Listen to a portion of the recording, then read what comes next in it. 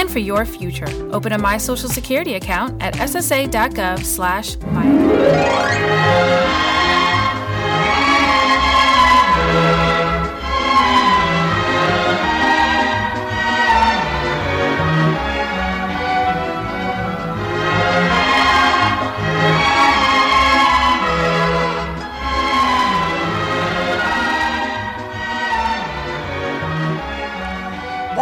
Tells us that it is 2 o'clock, and that means it's time for the food show.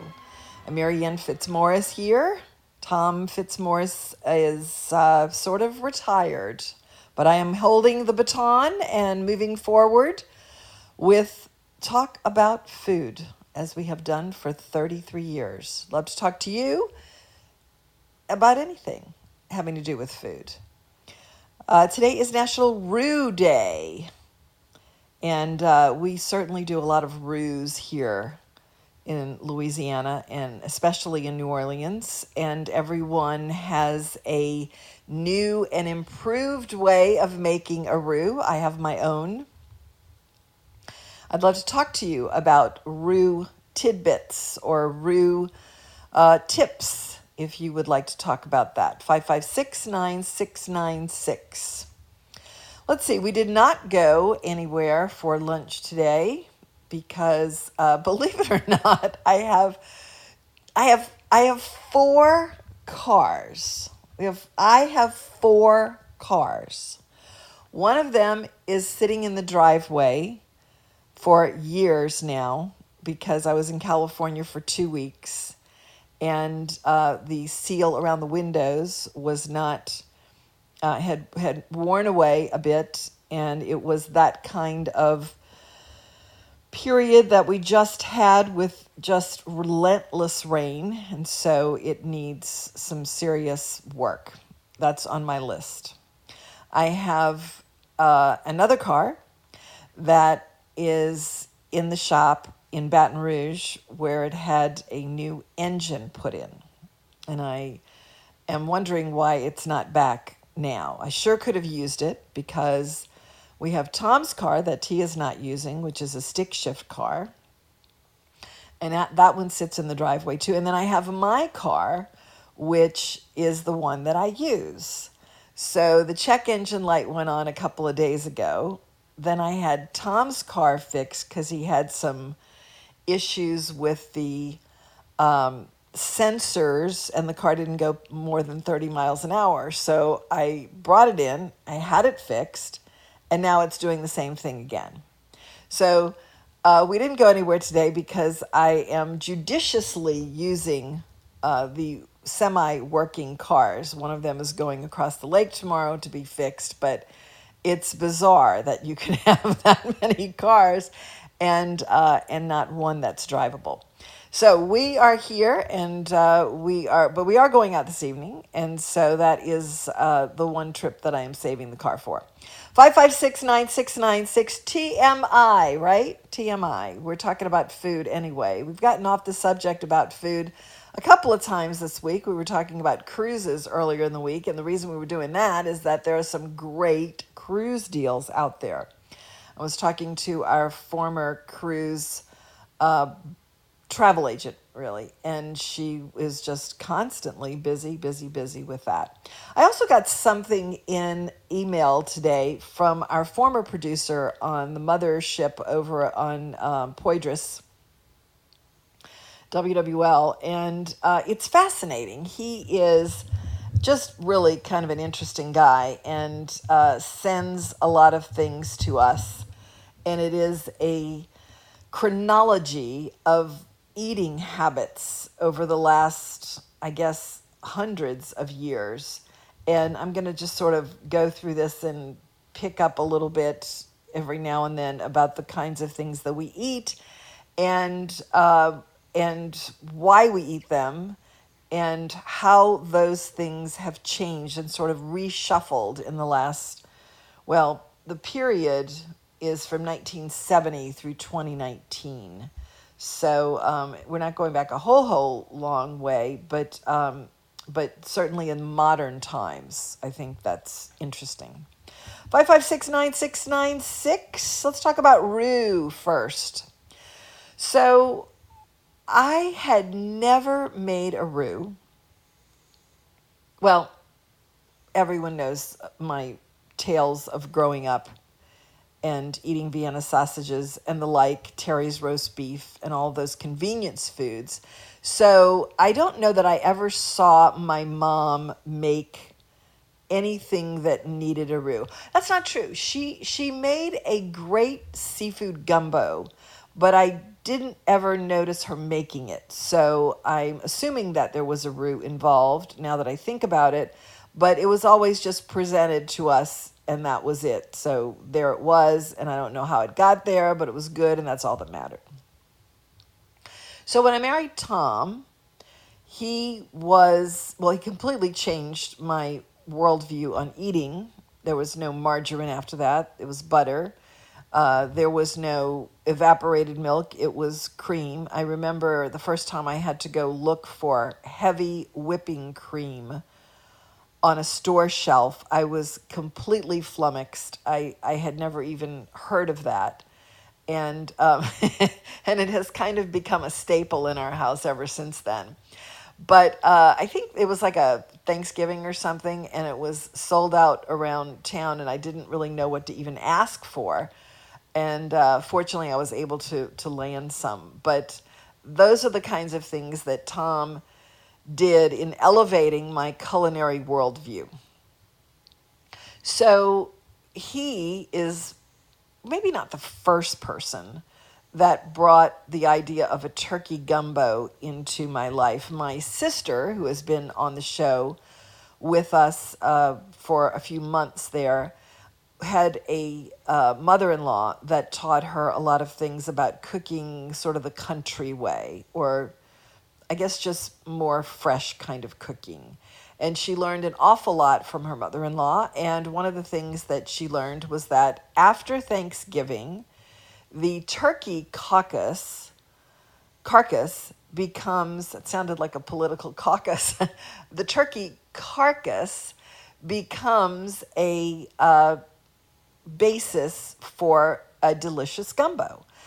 And I think that growing up, we probably were offered the turkey gumbo, but for some reason that didn't appeal to us, I guess because we were all such pills. It's like anyone who tried to crack into the Cannell family rigid culinary worldview, well, except for my sister-in-law, my ex-sister-in-law, we were all over her contributions. But I remember when my boyfriend tried to do barbecue shrimp. We liked it, but we were highly suspicious. And I think the same was true of the turkey gumbo. So I don't know that I really ate much turkey gumbo until Tom came into my life and said, after Thanksgiving, you do a turkey gumbo and you eat it with sweet potato, which was just so exotic to me. And I think that's exotic to a lot of people who didn't grow up in the country, but Tom's mother was from Cottonport, and she brought that into their family. And it's actually really good. I mean, I eat it now myself, but I've also elevated the turkey gumbo in this house with a rice base of boudin. So I don't use just white rice, and for a while there I was using brown rice, and then I had some boudin, and I just scooped out the boudin and used that as a base of rice. And so that really kind of kicked up a notch or two, that dish. And the sweet potato, it's a full meal. So I was doing the roux the regular way. We did a lot of Crisco eating back in the day in this house. Crisco was our margarine. And we didn't think anything of it because it was better than margarine. But Crisco is another one of those saturated fats and has gone the way of margarine in terms of banishment, I should say. I mean, we did a lot of Crisco with the biscuits every weekend and just didn't think twice about it. So I think we started the roux with Crisco as well, and that's how we did a roux for a very long time. And then we went to oil, And now I don't use oil either. My own mark on a roux is butter, and I just use the butter. I guess you could use lard. People still turn up their nose at lard because it had a bad rap, and now as everything else is flipped upside down, you can eat lard. And lard is actually better than those oils that are processed and processed and processed. So I haven't tried lard, but I did do butter, and butter is a good way to make a roux, I think. I never did try it the way Tom started doing it in a microwave, but I do a roux now always with butter.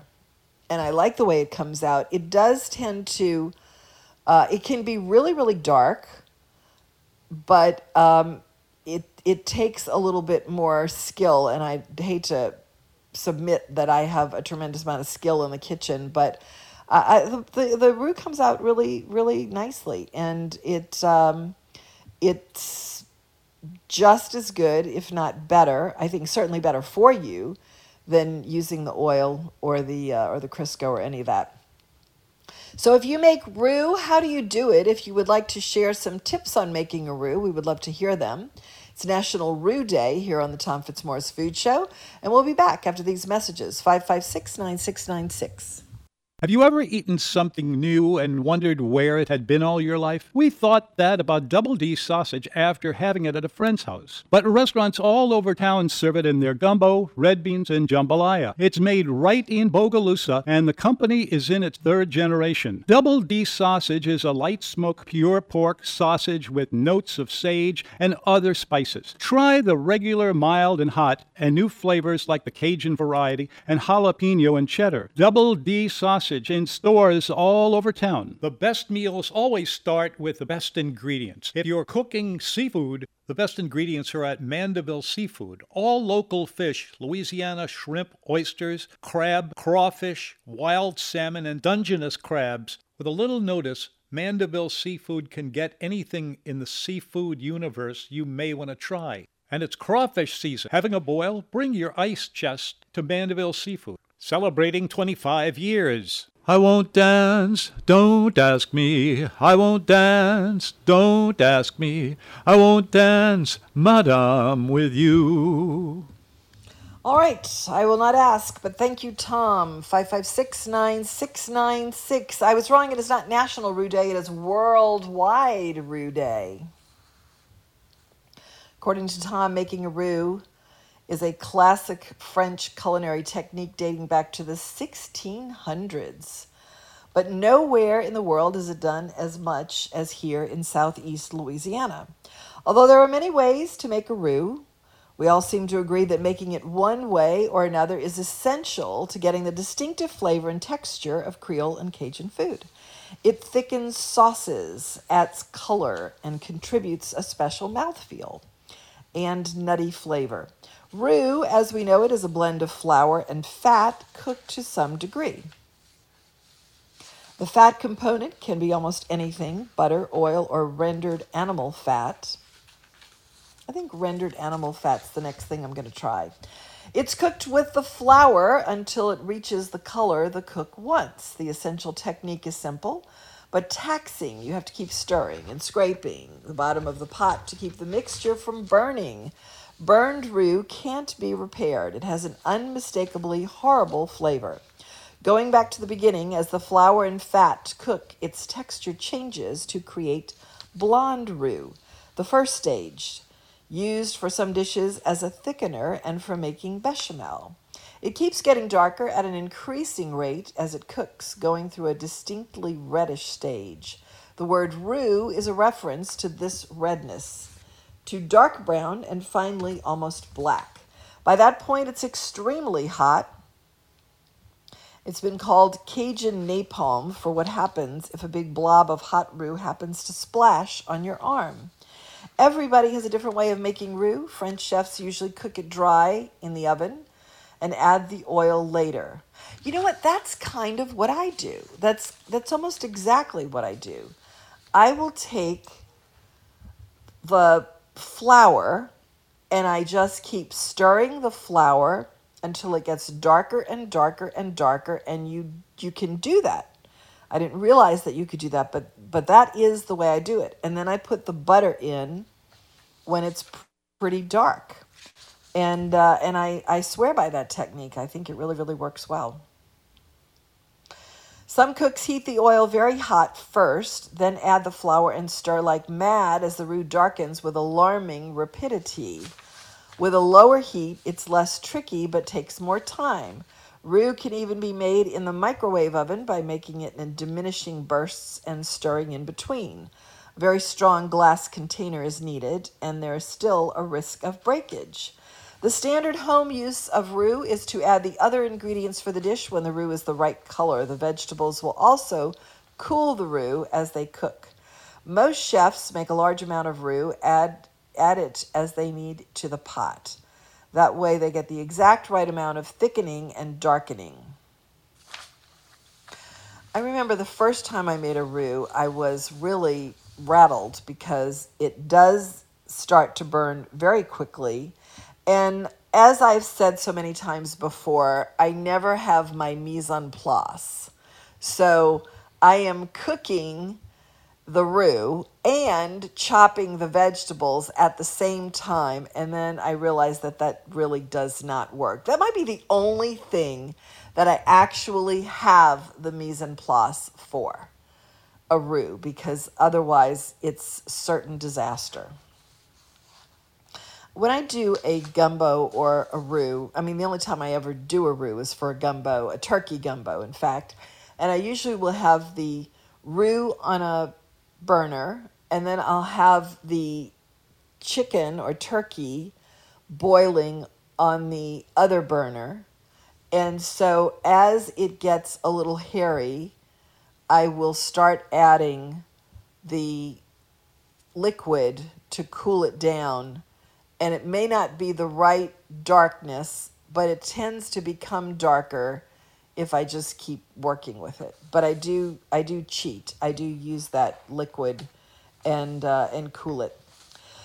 556-9696 is the number. If you want to talk to me, I'm here to do that with you, as Tom has done for 33 years. It's not the same show. I don't do a lot of where should I eat tonight, although we can do that. We do just sort of generalized food talk, and we like that. That's worked pretty well. We like to use the blueprint of the show, Tom's written work, which I think a lot of people have maybe not seen as much of as they are familiar with the show.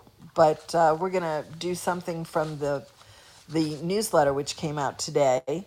In the newsletter today, I have a piece on oysters. I have the dozen best oyster dishes in town. There are countless oyster dishes. If you know of one, please send me an email, tom@nomenu.com. If there's one that you are highly offended that I forgot, I might not even know about it, because they are endless. But these are the ones that currently, in my view, and Tom and I sit at the same table. We talk about the dishes. We agree that these are the 10 reigning favorites in our world anyway.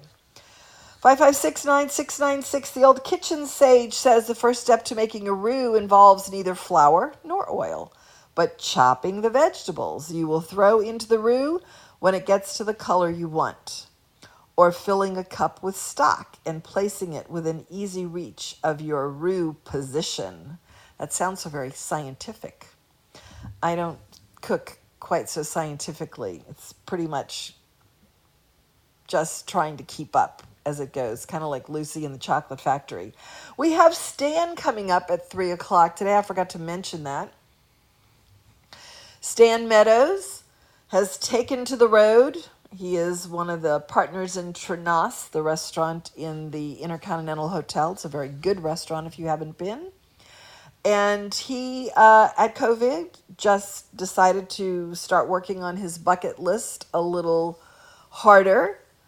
He bought a motorhome and is traveling around the United States, kind of like Timely did when we were on the other station, and reporting on things out in the wide, wide world.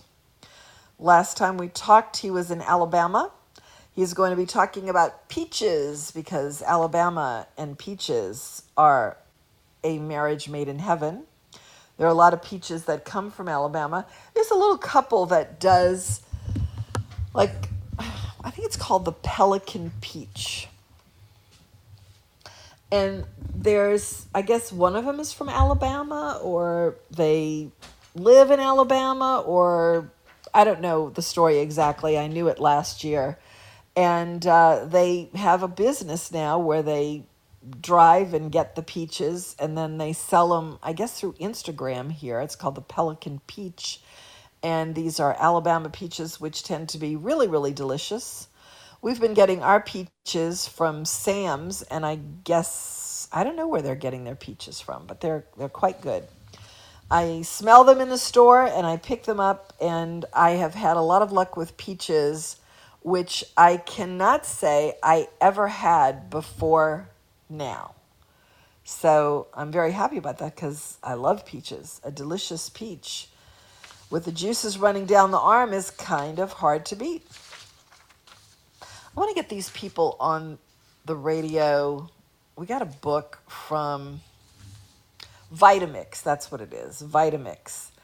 And I just have forgotten to schedule them, but Mary Lee bought a Vitamix, or her boyfriend bought it for her birthday, and they've been having lots of fun with it. They're incredibly expensive. I had no idea, but I guess it just goes to show you how everything gets kicked up over the years and improved upon. Although this is a 100-year-old company, so they've done their own improvement within the company. But the reason I bring this up is that today Fred Waring was born in 1900. He was actually known for his big band, the Pennsylvanians, in the 30s and 40s. He played sweet music as opposed to jazz. But his longest lasting legacy is the Waring blender. He didn't invent it, but he improved the concept so much that his became the standard blender design, the one we use even now. Food processors supplanted it for many uses, but the blender is still an essential kitchen tool and has seen a resurgence in recent years. I was in these, we have these very high bins that we need really one of those ladders that kind of slide across a wall. We don't have one of those, so that's why I don't go into the bins very often. I have to put a stool or a ladder up. But I was looking for this gadget that I bought at those home shows. I don't know if they're still doing those, but the home show was a really popular thing for a number of years at the convention center, and the kids and I used to go. We used to have fun because they have a lot of cool gadgets there. And there was one thing that I bought. We have not a lot. I wouldn't say we got suckered into a lot of things. And I say that not because the gadgets don't work, because they do. That's why you buy them. But I am a sucker. I will buy something if I like it and then never use it again, as a lot of people do. But this one thing that we bought was a silver polishing thing called the Lion.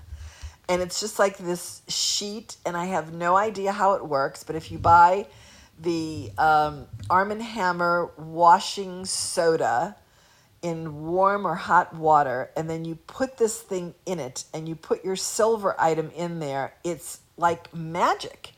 It will just be completely taken over and turn silver again.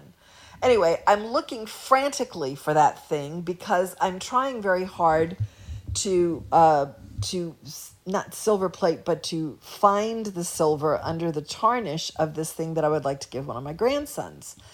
And up in the bins, there's a whole bunch of stuff that I never see. And one of the things that I saw the last time I looked was this, I guess it's an immersion blender. Is that something that you just put inside? It's like a thin thing. You put it inside and it it works that way. Does anybody have one of those? Do they work? I haven't ever used it, I don't think. 556-9696 is the number. We'll be back with more talk about this. It's 2:30, bottom of the hour news time.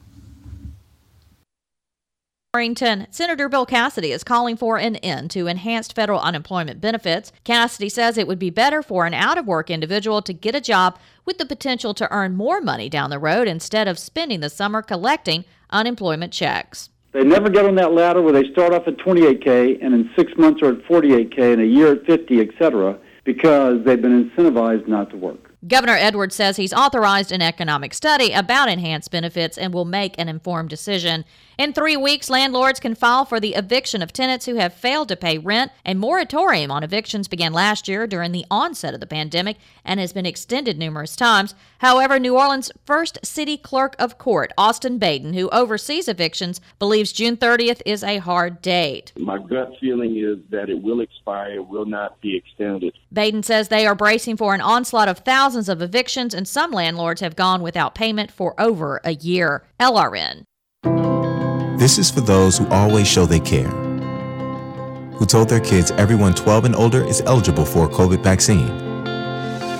Those who explain to their cousins that vaccines prevent nearly 100% of hospitalizations and deaths from COVID-19. This is for the ones protecting those they love. Thank you. We can do this. Find vaccines near you at vaccines.gov, paid for by the U.S. Department of Health and Human Services. Domestic abuse is not often talked about, but help is available. Domestic violence isn't always physical. It can be emotional, mental, or financial. There are hundreds of advocates like me ready to assist you with a safe bed, guidance, or support. Take the first step towards a better future by calling Louisiana's Domestic Violence Hotline at 888-411-1333. It's free, confidential, and available 24 hours. 888-411-1333.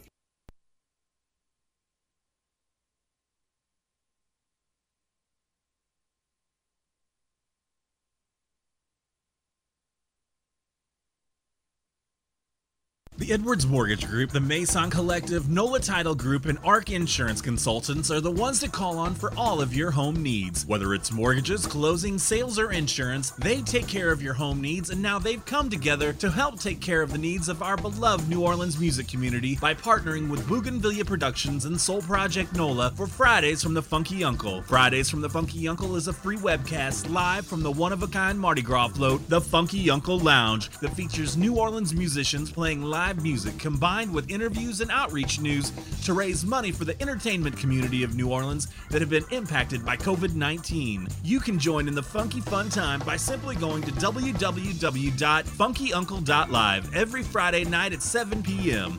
Coming to the Funky Uncle Lounge, June 4th, it's David Batiste and the Gladiators, and on June 11th, Mia Borders. For more information on how you can support Fridays from the Funky Uncle, go to funkyuncle.live. When you're awake, the things you think come from the dreams you dream.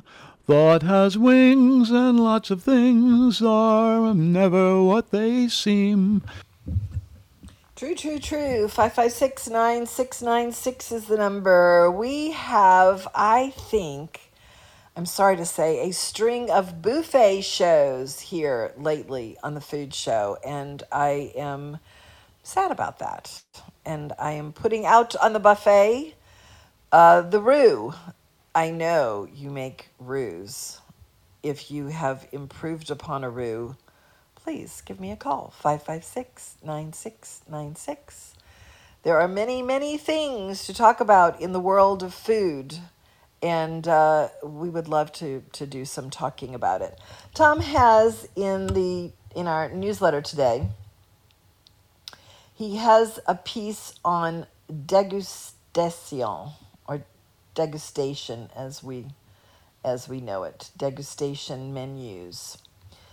And it's called Today's Flavor in the newsletter. If you get the newsletter, it's just a piece from his archival stocks. And today's is degustation.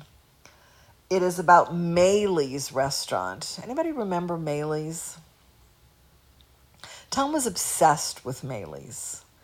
And if ever there was a restaurant that fit the description that I used to tease him about called the Old Farteries, it was Maley's. Maley's was over 100 years when it closed, and it's a pity that it did close. It was absolutely the epitome of the old-fashioned New Orleans restaurant. It was owned by Willie and Anna Mae Maley, whose grandson, Robert Bruce, has been the chef at a lot of places. I last saw him, I think he's still there, at Desi Vega's in Metairie. He's an excellent chef, and I didn't go to Maley's, but maybe once or twice. It was not my vibe for sure, but Tom was passionate about Maley's, and I think it goes back to his origins as a food critic. It was one of the places that he went to early on, and he just sort of stuck with it. But anyway, Maley's degustation menu was $6.50, and this was at the end of 109 years. It was a pretty extensive menu of old-fashioned kinds of things. It was, well, I'll just say it was a table d'hote. Maley's restaurant had a table d'hote dinner that at the end of its 109 years, it sold for $6.50. And it went like this: deviled eggs remoulade, which was kind of a specialty of the house. Tom loves deviled eggs. I don't eat deviled eggs, but I do eat eggs, like hard-boiled eggs, in some kind of dipping sauce now. It's kind of unfortunate that I've gone from just hard-boiled egg halves without any sauce to needing some sort of dipping sauce.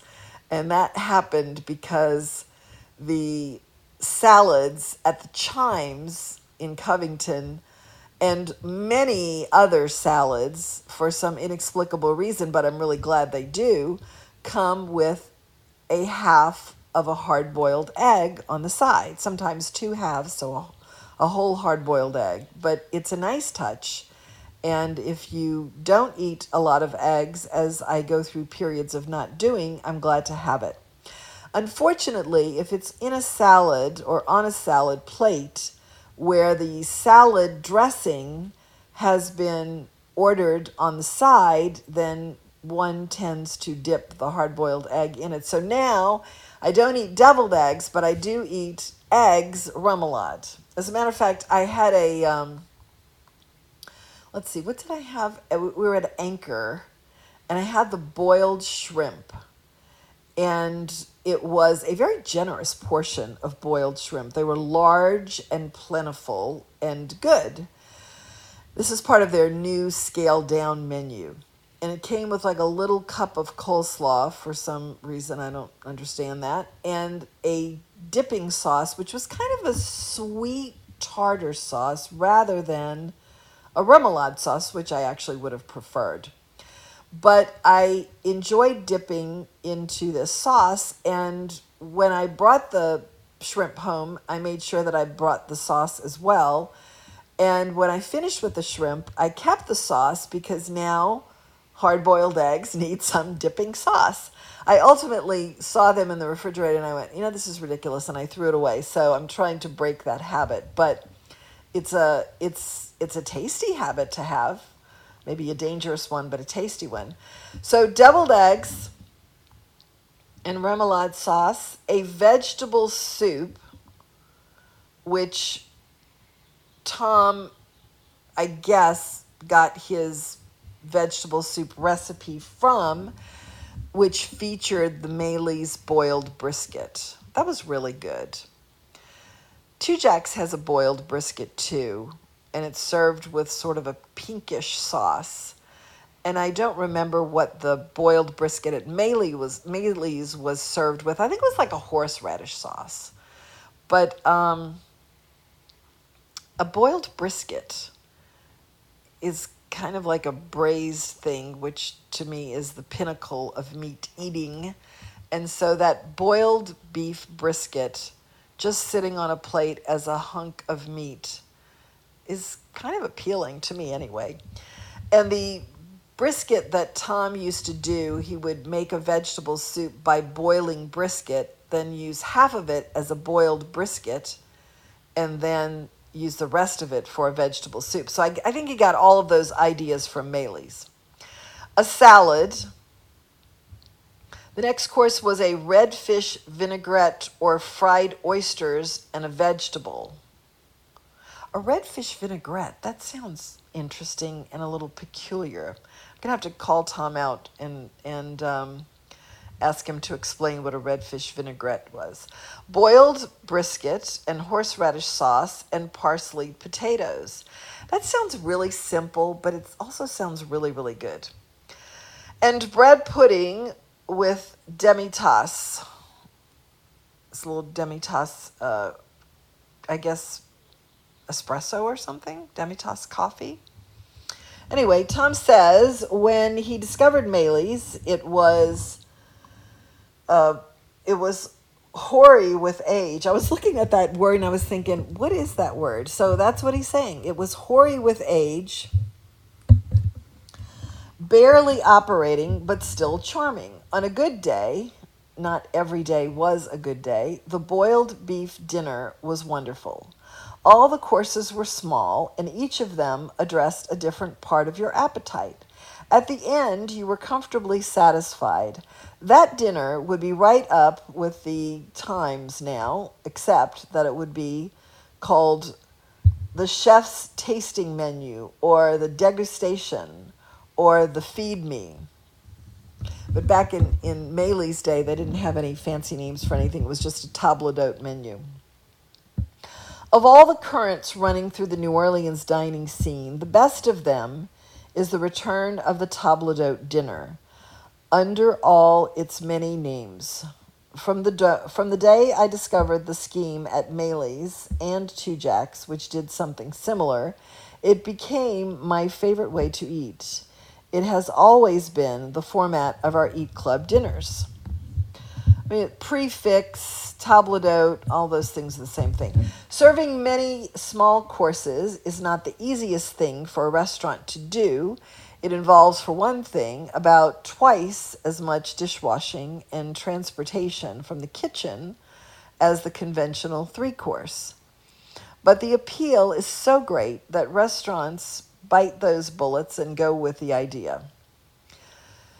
Places with degustation menus do very well with them. About a decade ago, the table d'hote concept was refined into the province of the most lavish restaurants. The Windsor Courts Grill Room began offering an 8-course degustation menu in the late 1980s. As Tom recalls, it was $75 back then, which represented the outer limits of possible food expenditures, even for local gourmets. And they took it a step further. You could have wines matched to each course, a glass at a time, for another $50 or so. Such a dinner was rare then, but you can choose from many venues to have a degustation menu now. They're called prefixes. At the upper level, it's almost gauche for a restaurant to open without a creative chef's tasting menu. Gosh, this is in the heyday of the real gourmet dining. Things are so much more casual now. Some cynics might say it's all a scheme for restaurants to jerk their check averages up. No doubt a degustation has that effect, but for the most part, Tom finds that tasting menus represent a good deal for serious diners. See, that's the thing. You have to be a serious diner. They're much less expensive than ordering full portions of all those different dishes. And most standard entrees are too big to stay interesting throughout anyway.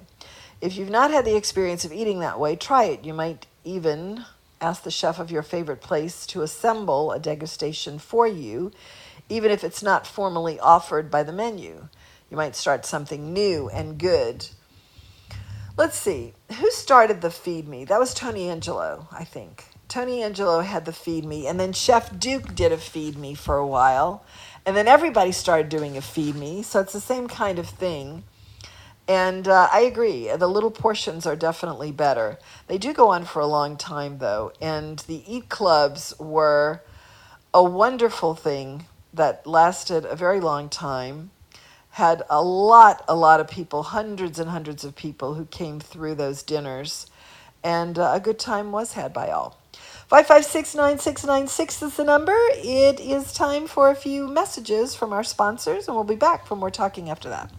Right down the highway from the excellent Keith Young Steakhouse is Five Girls, and the food is very good casual fare. Here's a fantastic club sandwich with homemade potato chips, a great Cuban, good salads, and the best red beans and rice we have ever had. Poor boys, hamburgers, and terrific fried seafood. Five Girls, 305 Highway 21 in Madisonville.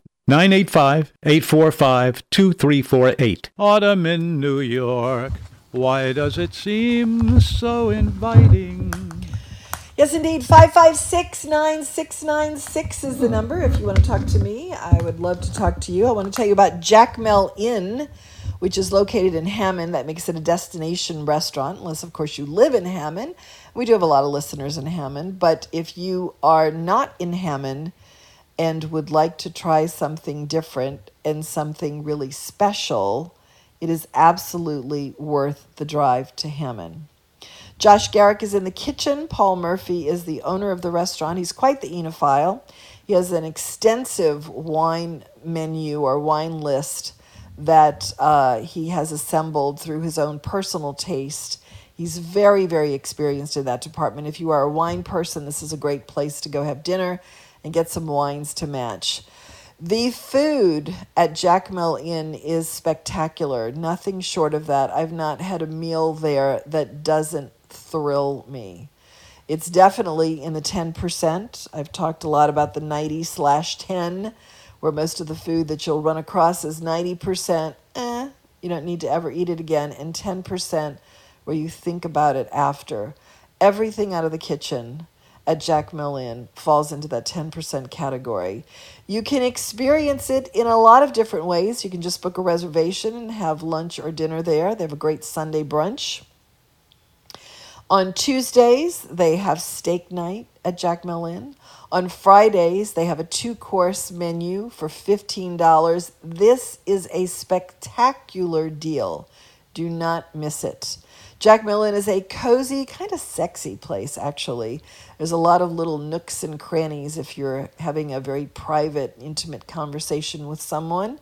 There are six fireplaces for fireside dining there. Jackmel Inn is a great place for a wedding also and a special party.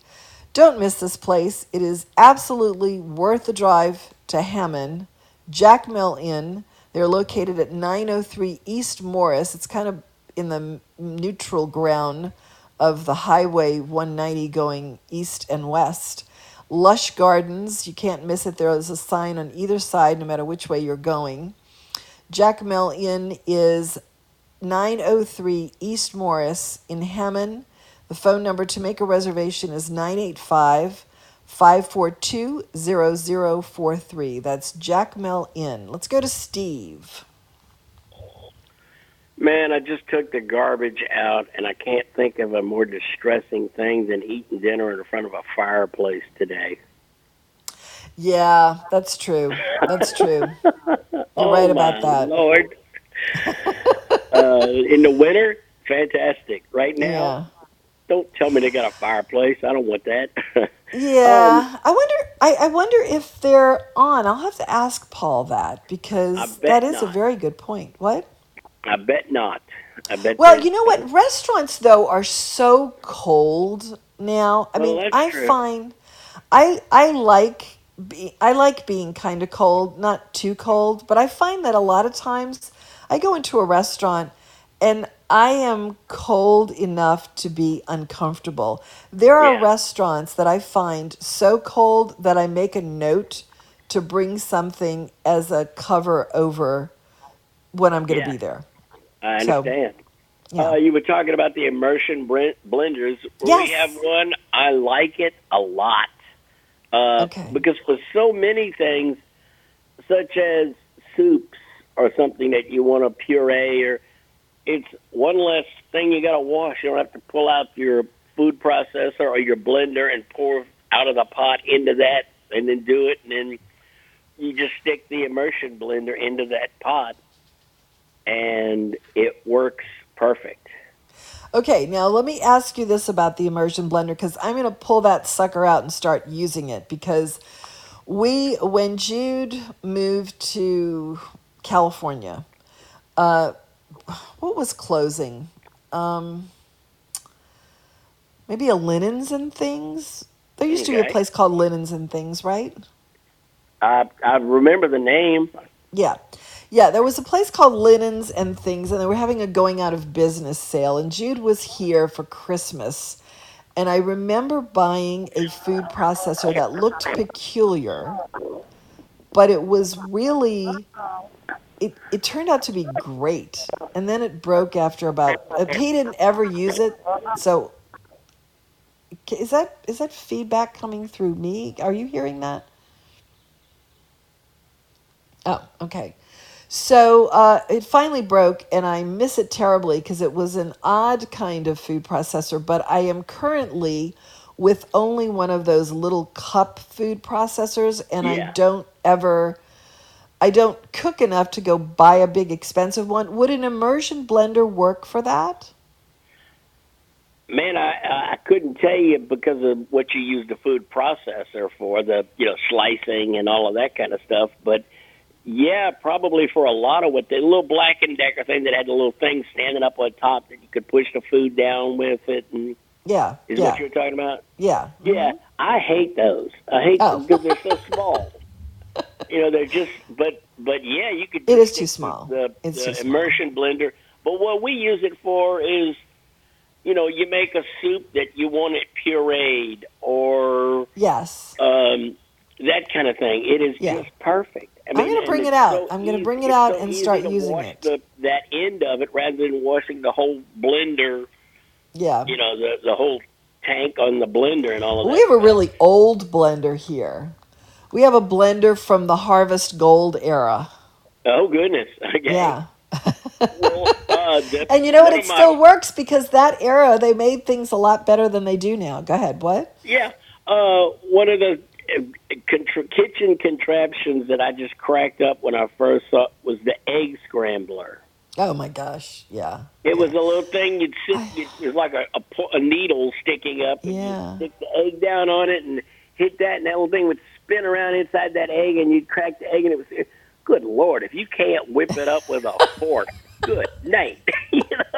You know what? I'm really embarrassed to say this. I'm really, really embarrassed to admit this in the air. But as you're talking about that, I was thinking, boy, you know what? I need one of those because I cook Tom a gourmet breakfast every morning.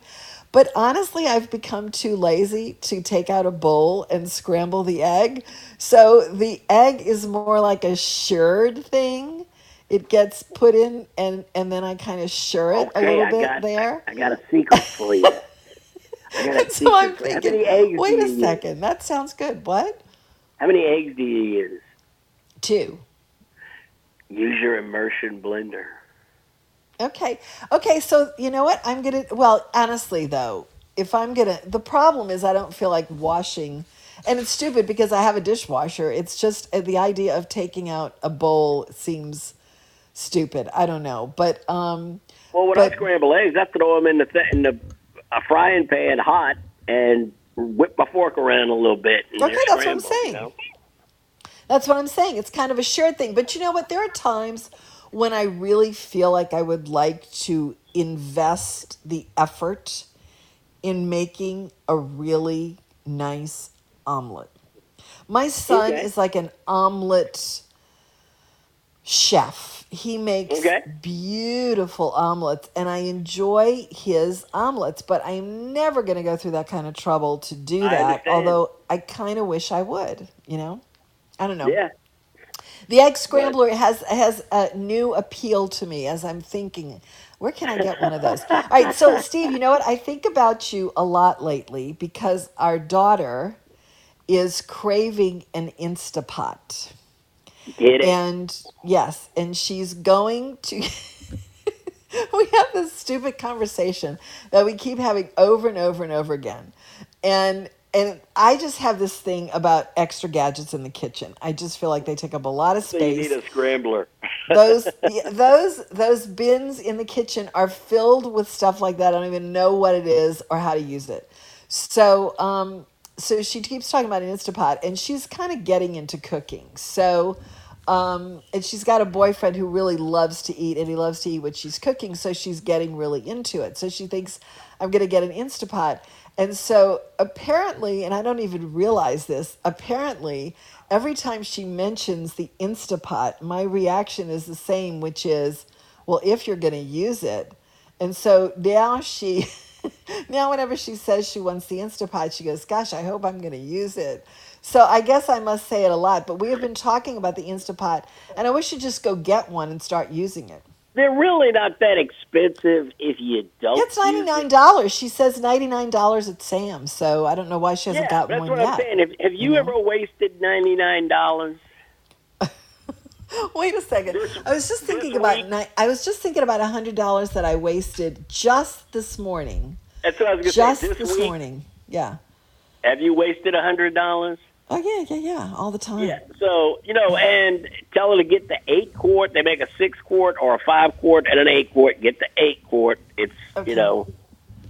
Okay, but, well, it's just the two of them right now, but... yeah, but still, if you're going to make red beans, make a big batch, if you're No, because then you have all this stuff cluttering up your freezer, like in my freezer. I've got tons of stuff. And I don't even know what half of it is after a while. Plus, she's got one of these things that they advertise on television where you call up and you get mailed these, I forget what it is. It's some kind of healthy program. And I was going to put something in her freezer, and it was just like bursting out with that stuff. So she's already overloaded. Okay, that makes sense. But if you're going to fill up your freezers and you don't have room, okay. But yeah. No, she's going to probably get the smaller one. But she's also going to get an air fryer. Do you have an air fryer? Yeah, well, we have a Breville oven that does air fry. Oh, that's right. Okay. Yes, you have talked fondly of your gadgets. Yeah. Yes. It does roasting, it does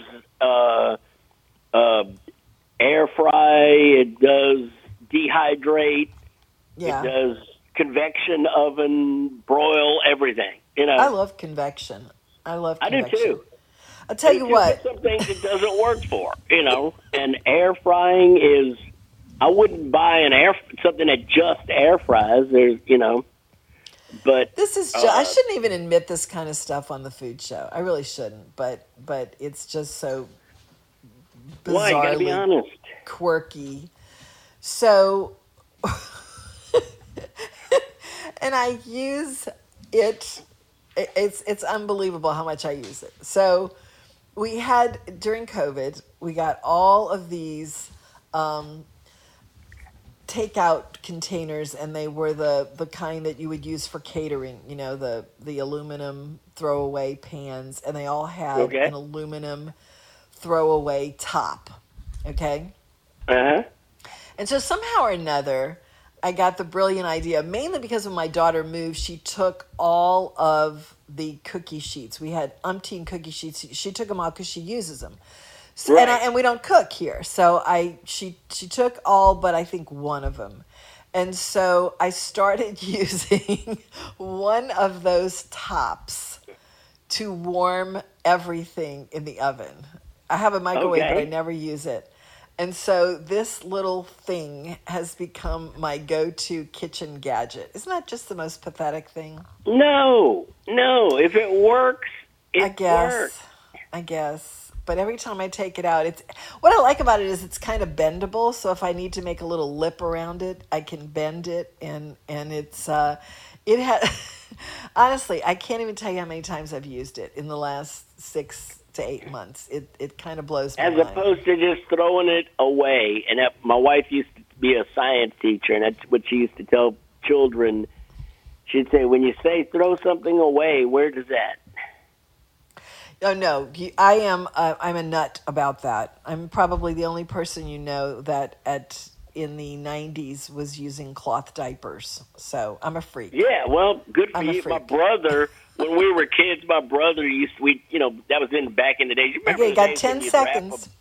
When you'd wrap a baked potato in aluminum foil to bake it, my brother would recycle that aluminum foil. Oh, no, now see, he's got me beat. All right, that's it, Steve. Take care. Bye-bye. It's WGSO New Orleans. We'll be back. It's 3 o'clock. USA Radio News with Tim Berg. Mitch McConnell is disappointed that President Biden pulled the plug on bipartisan negotiations on a sweeping infrastructure upgrade. They met and exceeded the president's own threshold demands.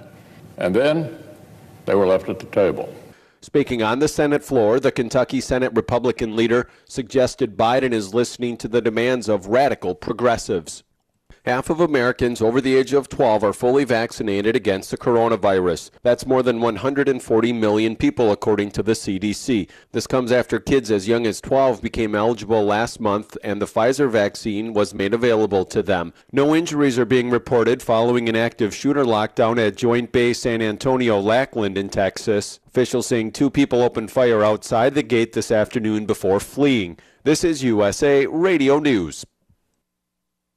Now with orders to stay at home, public health concerns, the reality of illness due to pathogens and viruses. Your health is at an all-time high risk. That's why it's critical to take a proactive approach to boost your immune system. You can with new nano-colloidal silver from Americare. Our patented process with tiny silver particles, 1/100th the size of a red blood cell, allows for maximum body absorption. Americare's nano-colloidal silver effectively disinfects your body internally, attacking pathogens and viruses while supercharging your immune system. Colloidal silver is antibacterial and antiviral. Simply put, it prohibits bacterial respiration, suffocating viral cells, preventing the virus from replicating. And now, due to public health concern, Americare is authorized to offer our lowest and best price ever, around $1 a day, but supplies are limited. Purchase nano-colloidal silver now at immunesupportnow.com. That's immunesupportnow.com. These statements have not been evaluated by the Food and Drug Administration. This product is not intended to diagnose, treat, cure, or prevent any disease. Supplies are limited. Virginia voters pick a Democratic nominee for governor. Democrats on Tuesday nominated former Virginia Governor Terry McAuliffe to face Republican Glenn Youngkin in the state's November gubernatorial election. Mr. McAuliffe jumped into the primary in December as the one to beat. But let me tell you, folks, the road ahead is going to be long. It's going to be tough. The remnants of COVID are going to be with us for a long time. We have to build back a better, stronger Virginia. Mr. McAuliffe beat 4 Democrat candidates to win the nomination. From the West Coast USA Radio News Bureau, I'm Lance Pry. America is in the grips of a chicken wing shortage. Increased demand for wings over the past year, together with labor shortages, has brought a nationwide wing shortage. It's affecting restaurants and grocery retailers. In Texas, a supermarket is placing purchasing limits on chicken wings as of this week. Customers are limited to 2 packages of fresh or frozen wings per visit. USA Radio News. Look, bud, I said your money or your life. I'm thinking it over. The Great Gildersleeve. The new Edgar Bergenauer with Charlie McCarthy. Now, if you help me, I'll mow you down. 3 hours a day, 7 days a week of the greatest radio shows of all time. Classic Radio Theater. Available on many of these radio stations or available on demand anytime at any podcast app by searching USA Classic Radio Theater. USA Classic Radio Theater. Arizona's governor is issuing declarations of emergency as 2 big wildfires rage in his state. The Telescope fire, burning 65 miles east of Phoenix in the town of Superior, is now the 9th largest wildfire in state history, covering more than 76,000 acres and is 18% contained. Meantime, the Mescal fire is 23% contained as it's burned nearly 67,000 acres on the San Carlos Apache Reservation southeast of Globe. More than 900 firefighters. Going to be muggy and warm overnight. A few clouds, 70s to low 80s. Throughout the day tomorrow, scattering of showers and thunderstorms, mostly for the afternoon. 90 or so, with the heat index into the lower 100s. Tomorrow night, muggy, warm again, 70s, low 80s. Thursday comes in with a slight chance of a pop-up storm, but otherwise drying out and hotter, low 90s under sunshine and dry conditions. Friday afternoon as we go into the weekend, Saturday, and mostly Sunday too, should be more of the same. Thinking about retirement? Make sure a My Social Security account is a part of your plan. A My Social Security account gives you secure access to your personal earnings history and benefit status. You can find out if you're eligible to receive benefits, compare retirement benefit estimates at different ages or dates, view spousal benefit estimates, and more. Plan for your future. Open a My Social Security account at ssa.gov/myaccount. Social Security, securing today and tomorrow. Ralph Sanji, WGSO.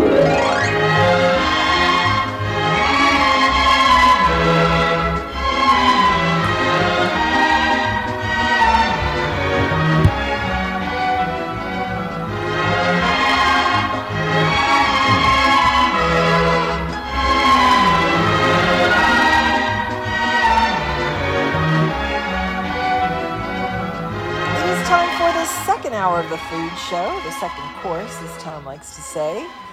And we have on the line with us Stan Meadows, who calls us every Wednesday. It's something I look forward to. He is out and about in the wide open spaces on our fruited plain.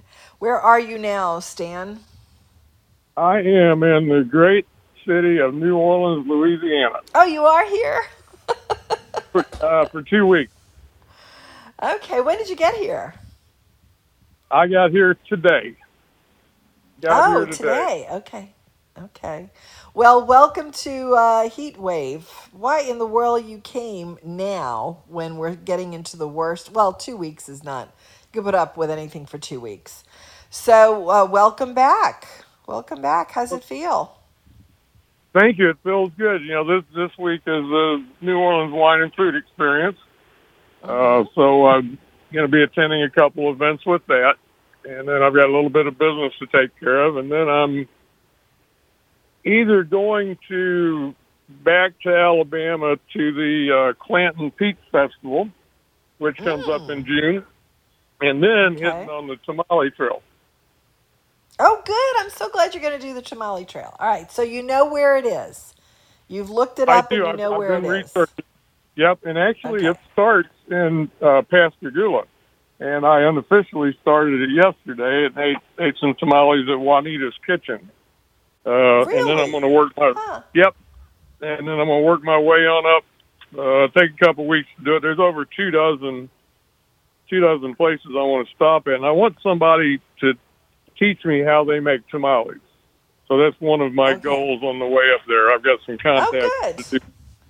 So. I'm excited because were you around? You probably weren't around for the Manuel's hot tamale phenom here. No. Okay. Yeah. All right. So that's a Delta tamale, and I didn't know that there was such a thing as a Delta tamale. But they're distinctly different, a Delta tamale and a Latin American tamale. And I didn't learn that until 2019 in Houston at a place called, I want to say Superico. But anyway, because they were said on the menu as Delta tamales. And I realized, and someone explained to me, that the Delta tamale has like a little gravy to it. So so I was super excited. How were the tamales that you had in Pascagoula? And I had no idea that it started there. They were very good, and actually they had the kind of gravy that you're talking about. That's why I want to learn how to make them, to find out the difference. You know, and reading about them, the migrant workers back in the 1800s, farm workers, brought them up to Mississippi. And taught Mississippians how to make them, and that's where the tradition comes from. But they're all over, either in restaurants and on street carts on the way up. So I'm looking very forward to learning about it and learning how to make them. Well, it is a it's like sand. You know, when you sit on a beach and you just sort of move your hands through sand, it's just sort of mindlessly soothing. Apparently, making and rolling tamales has that same sort of effect. I mean, in New Orleans at Manuel's, there were, I don't know, maybe a dozen and a half women who sat in a single room. This would be like people who pick crabs or something. your job and the people you work with, it becomes like your family, because it's not like you're getting a lot of tremendous intellectual stimulation from it. It's sort of just like a soothing thing, and it's like a crawfish boil. You just pick and talk, and I think that's what they did with the tamales. They just rolled and talked, and everybody was a family, and that was how they did their job. And they sat in the same room for umpteen years and rolled out some pretty great tamales. So I'm super excited that you're going to do the tamale trail. So you just did the one in Pascagoula. It's called Juanita's? Juanita's Kitchen. Okay. And how long a little has... Mexican restaurant. Uh-huh. It's been there a long time. I don't know for how long. Uh-huh. Okay. All right. And so when you head out, are there any places that you need to go to that are close to New Orleans before you... where's the next Tamale Trail outpost? That would be, from then on, I'm going to start in Natchez. Okay. Work my way up to Clarksdale, Pittsburgh, Okay. Greenville. Greenville's supposed to be the tamale capital of the United States. Okay. That's where all of them are. right. And then, of course, I'm going to incorporate the blues trail, because they're together. So listen to some music on the way up also while I eat tamales and learn how to make tamales. A lot of them don't use corn husk anymore, from what I read. They use parchment paper. Yes, right, correct. So what I find interesting about the Delta tamale is that it seems, it's kind of like the cling peaches, which I definitely want to talk about. There is not all that much of a separation from the interior ingredients and its outer shell. So it's like it's sort of integrated into the masa. Did you find that at Juanita's? did I what? Did you find that at Juanita's, where the inner workings of the tamale was integrated in the outer masa shell? Yes. Okay, yeah. And I think that's the characteristic, the defining characteristic of a Delta tamale, that and the sauce. I could be totally wrong, but that's what I've observed anyway. All right, so you're doing that now. Could you go to the Peaches Festival and then come back through, because the Peaches Festival would probably be really good too. Yeah, that's one thing about doing. It's in Chilton County, Clanton, which is between Birmingham and Montgomery. So I just have to go west a few hundred miles to be able to get to Natchez. But okay. I really don't have a lot else going on right now but chasing tamales around and peaches. So that's what I love about. That's what I love about it. You're just following your heart, and I think it's charming. Okay, so you are probably going to go back to Alabama and do peaches, and then cut west and go to hit the tamale trail. You going to do both? I'm pretty sure that's what I'm going to do. Okay, good. All right, because I want to hear about the peaches too. Now, you've been in Alabama, and I have charged you with explaining the difference between cling peaches and freestone, which seems sort of self-explanatory because a pit is a stone. So I guess freestone means that it's not clinging. Is that the difference? That is actually the only difference. At first I thought, well, maybe some of them were picked earlier, kind of like a pepper, a green pepper, and then it turns into a red pepper. I thought maybe that was the case. But after talking to the peach market there, that's not the case. They're two different varieties and used for different things. The cling peaches, of course, it's hard to slice them because you've got the pit to worry about, the stone. Right. So those are good for making butters, making ice cream out of. You can make cobblers with them. The freestones are the ones for canning, slicing, pickling.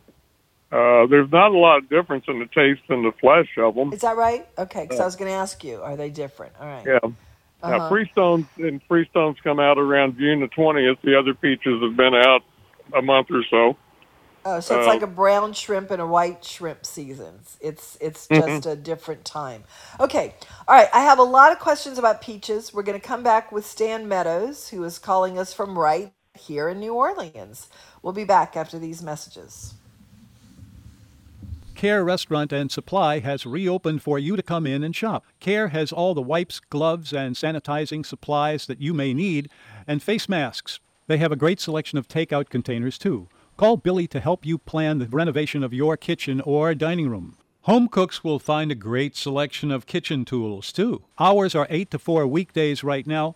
Buy local. Our city depends on it. Care Hotel and Restaurant Supply. Call 482-0294, 4815 Conti Street. Mandeville Seafood has been a local favorite, serving their house-made roast beef poor boys, seafood poor boys, and even a French fry poor boy in a fast, casual environment. Here is an extensive menu of salads and sandwiches and fried seafood, baskets and platters, as well as sides like stuffed artichokes, meat pies, and jalapeno cheese bites, and we love the very attentive service here at Mandeville Seafood Restaurant and Market, celebrating 25 years. I like a Gershwin tune. How about you? We are back with Stan Meadows, who is in his luxury motorhome traveling all around the country with his hound dog LW and the new kid Franco, and has been having a blast. He's been keeping us abreast of all of the wild and wonderful things out there, including chasing down gangster hangouts in Las Vegas. But now he's in New Orleans, having just passed through Alabama, and we're talking about peaches. So I ate peaches. I guess I had some fresh peaches growing up, but I used to get peaches out of the can, and they were cling peaches.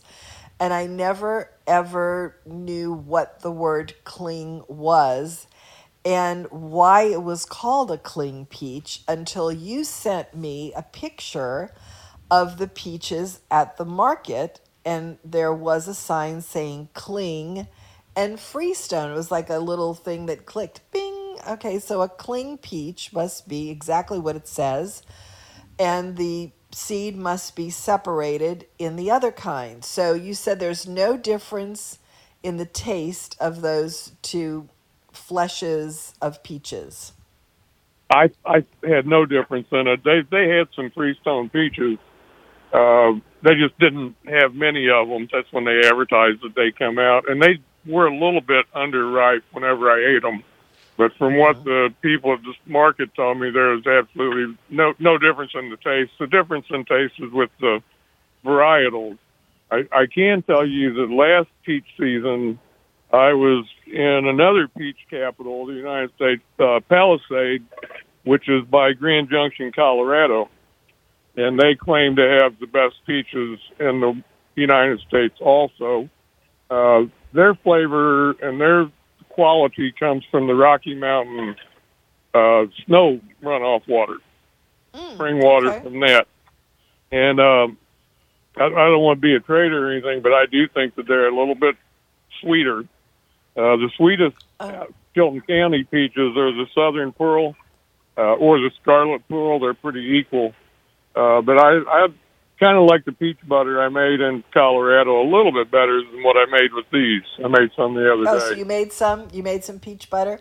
How do you make peach butter? What is that? Take peach and water, and you can sweeten it up with a little bit of brown sugar is what I put in it, and just a dash of cinnamon, and that's really all you need. And then I put it in a crock pot and cook it about 20 hours. And it breaks it down, thickens up at that point. So what do you put it on toast or something? I mean, is that how you eat it? What do you eat it on? Oh, yeah, put it on toast and put it on English. I like mine on English muffins. Okay, Oh, I guess it would probably be good on ice cream, too, I would imagine. I mean, Be good on ice cream. It'd be good putting it on a pork chop, any kind of pork. Oh, yeah.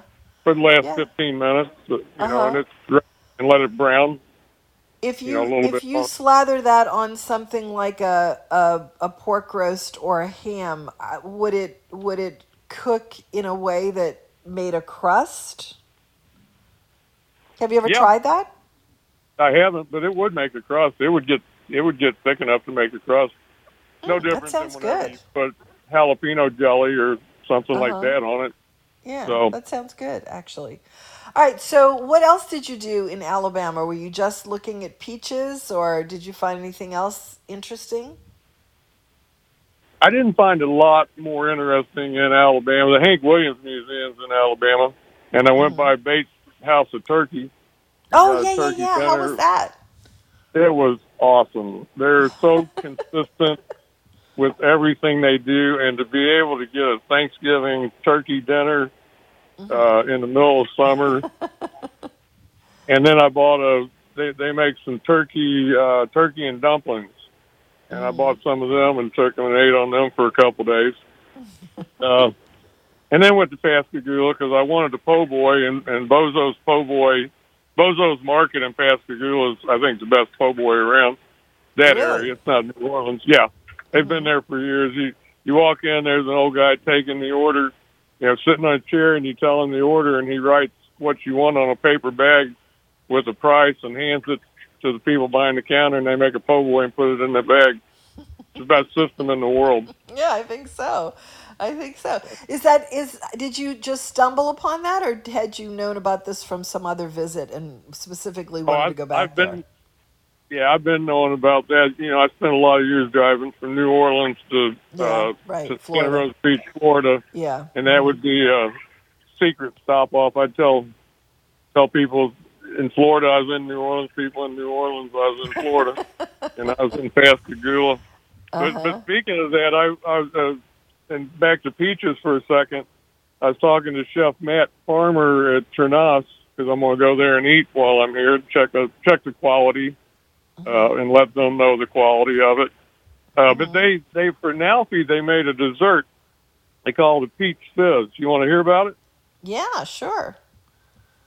Apparently, and he wrote the ingredients down for me. I don't have the recipe.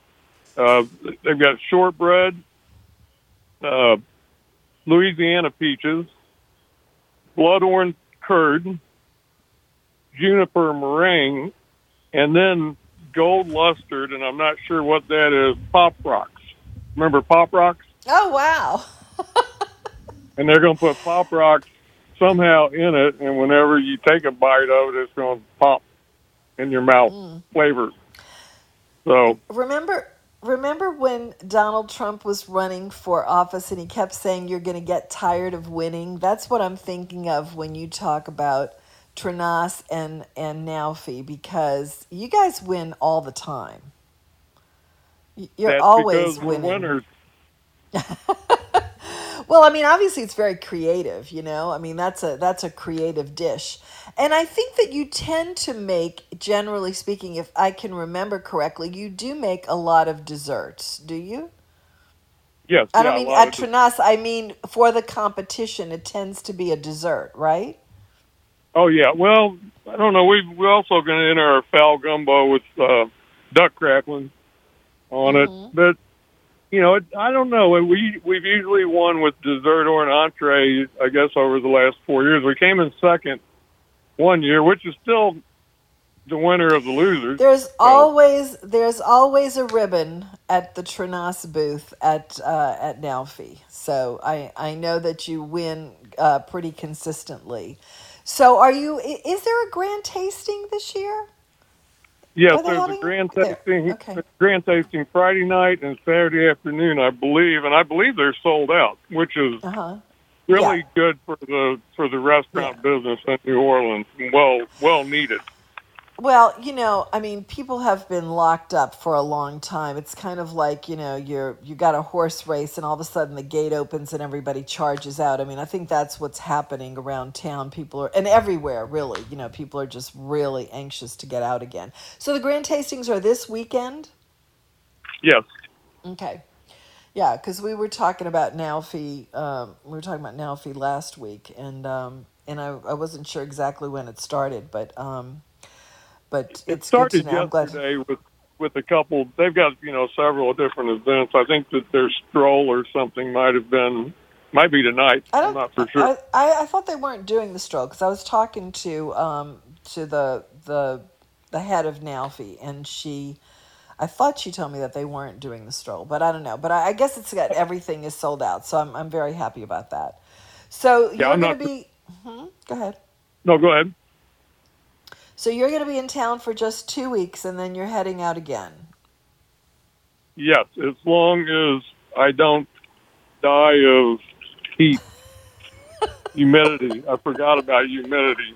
Yeah, it's pretty bad. I mean, but when you get used to it, you're used to it, and then you go away. Like our son lives in Los Angeles, and he was here 2 years ago with his wife, who's a native, and she was horrified at the heat because she's from California, and he was almost equally horrified. I said, "You grew up here," and he goes, "I know, but I forgot." I mean, you forget about how hot it is.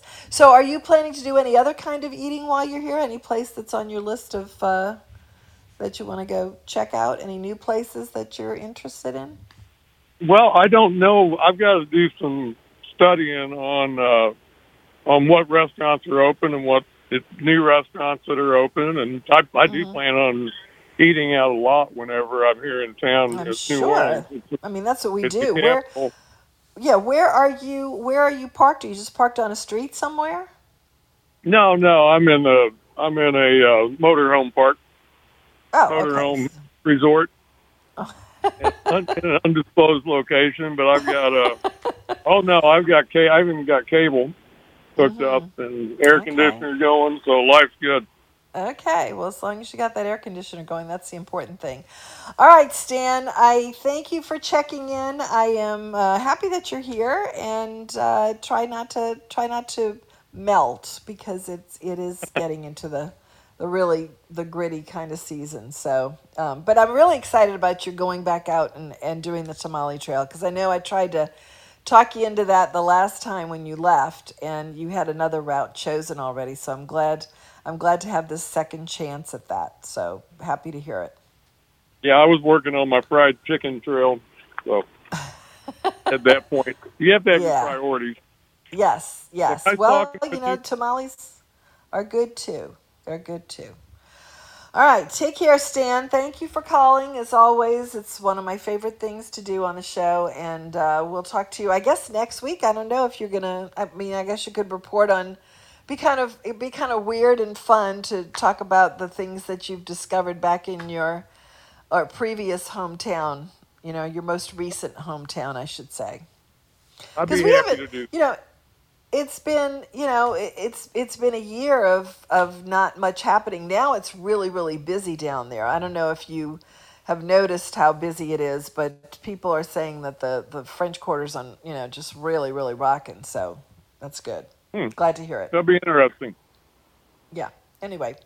All right. Take care. You'll have to do some of that same kind of research that you put into the gangster trail and all that in Las Vegas. You have to find something really cool here and treat us to our own hometown discoveries. All right?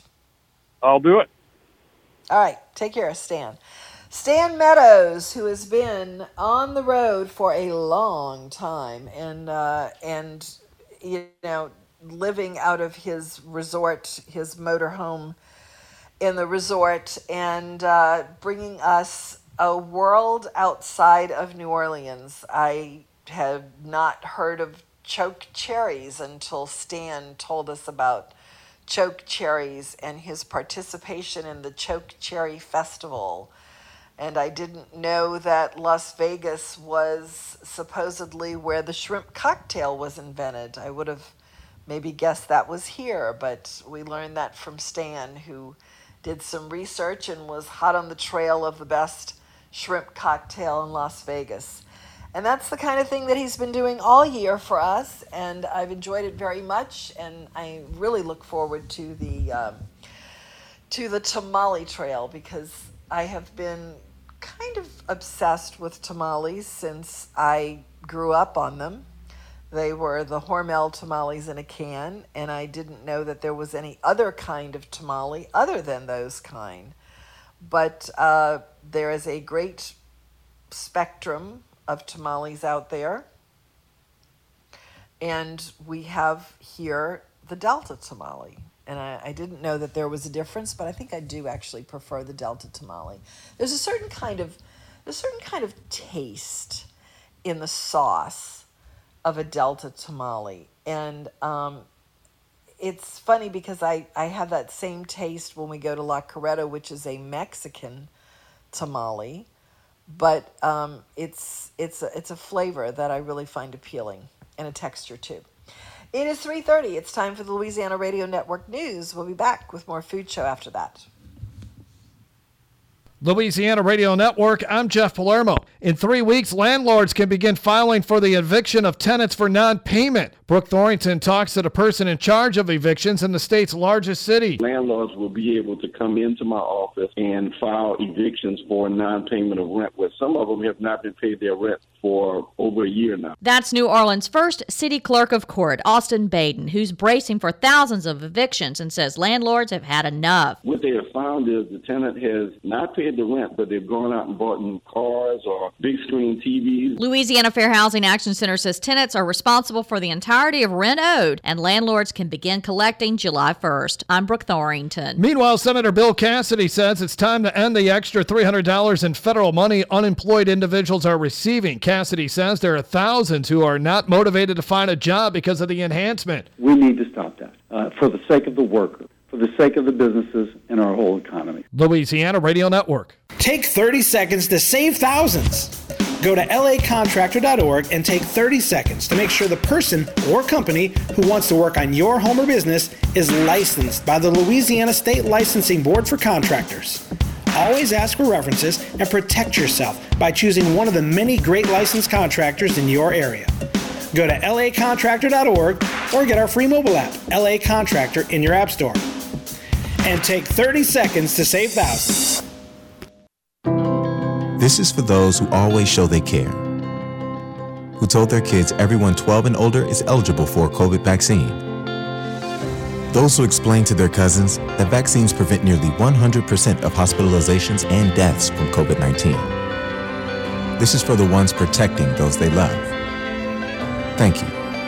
We can do this. Find vaccines near you at vaccines.gov, paid for by the U.S. Department of Health and Human Services.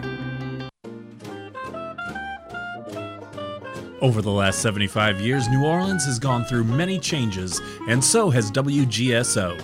From our early beginnings in 1946, broadcasting from the Jung Hotel, being home to Papa Stappa in the 1950s, being a music station, talking biz radio to speaking easy New Orleans style, you, our loyal listeners, have been here every step of the way with WGSO.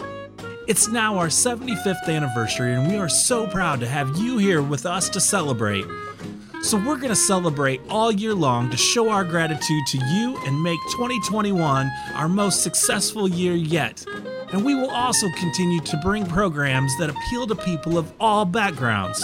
So from all of us at WGSO, we want to say thank you for making us the community voice of the Crescent City. I'll take Manhattan, the Bronx, and Staten Island too. True enough. 556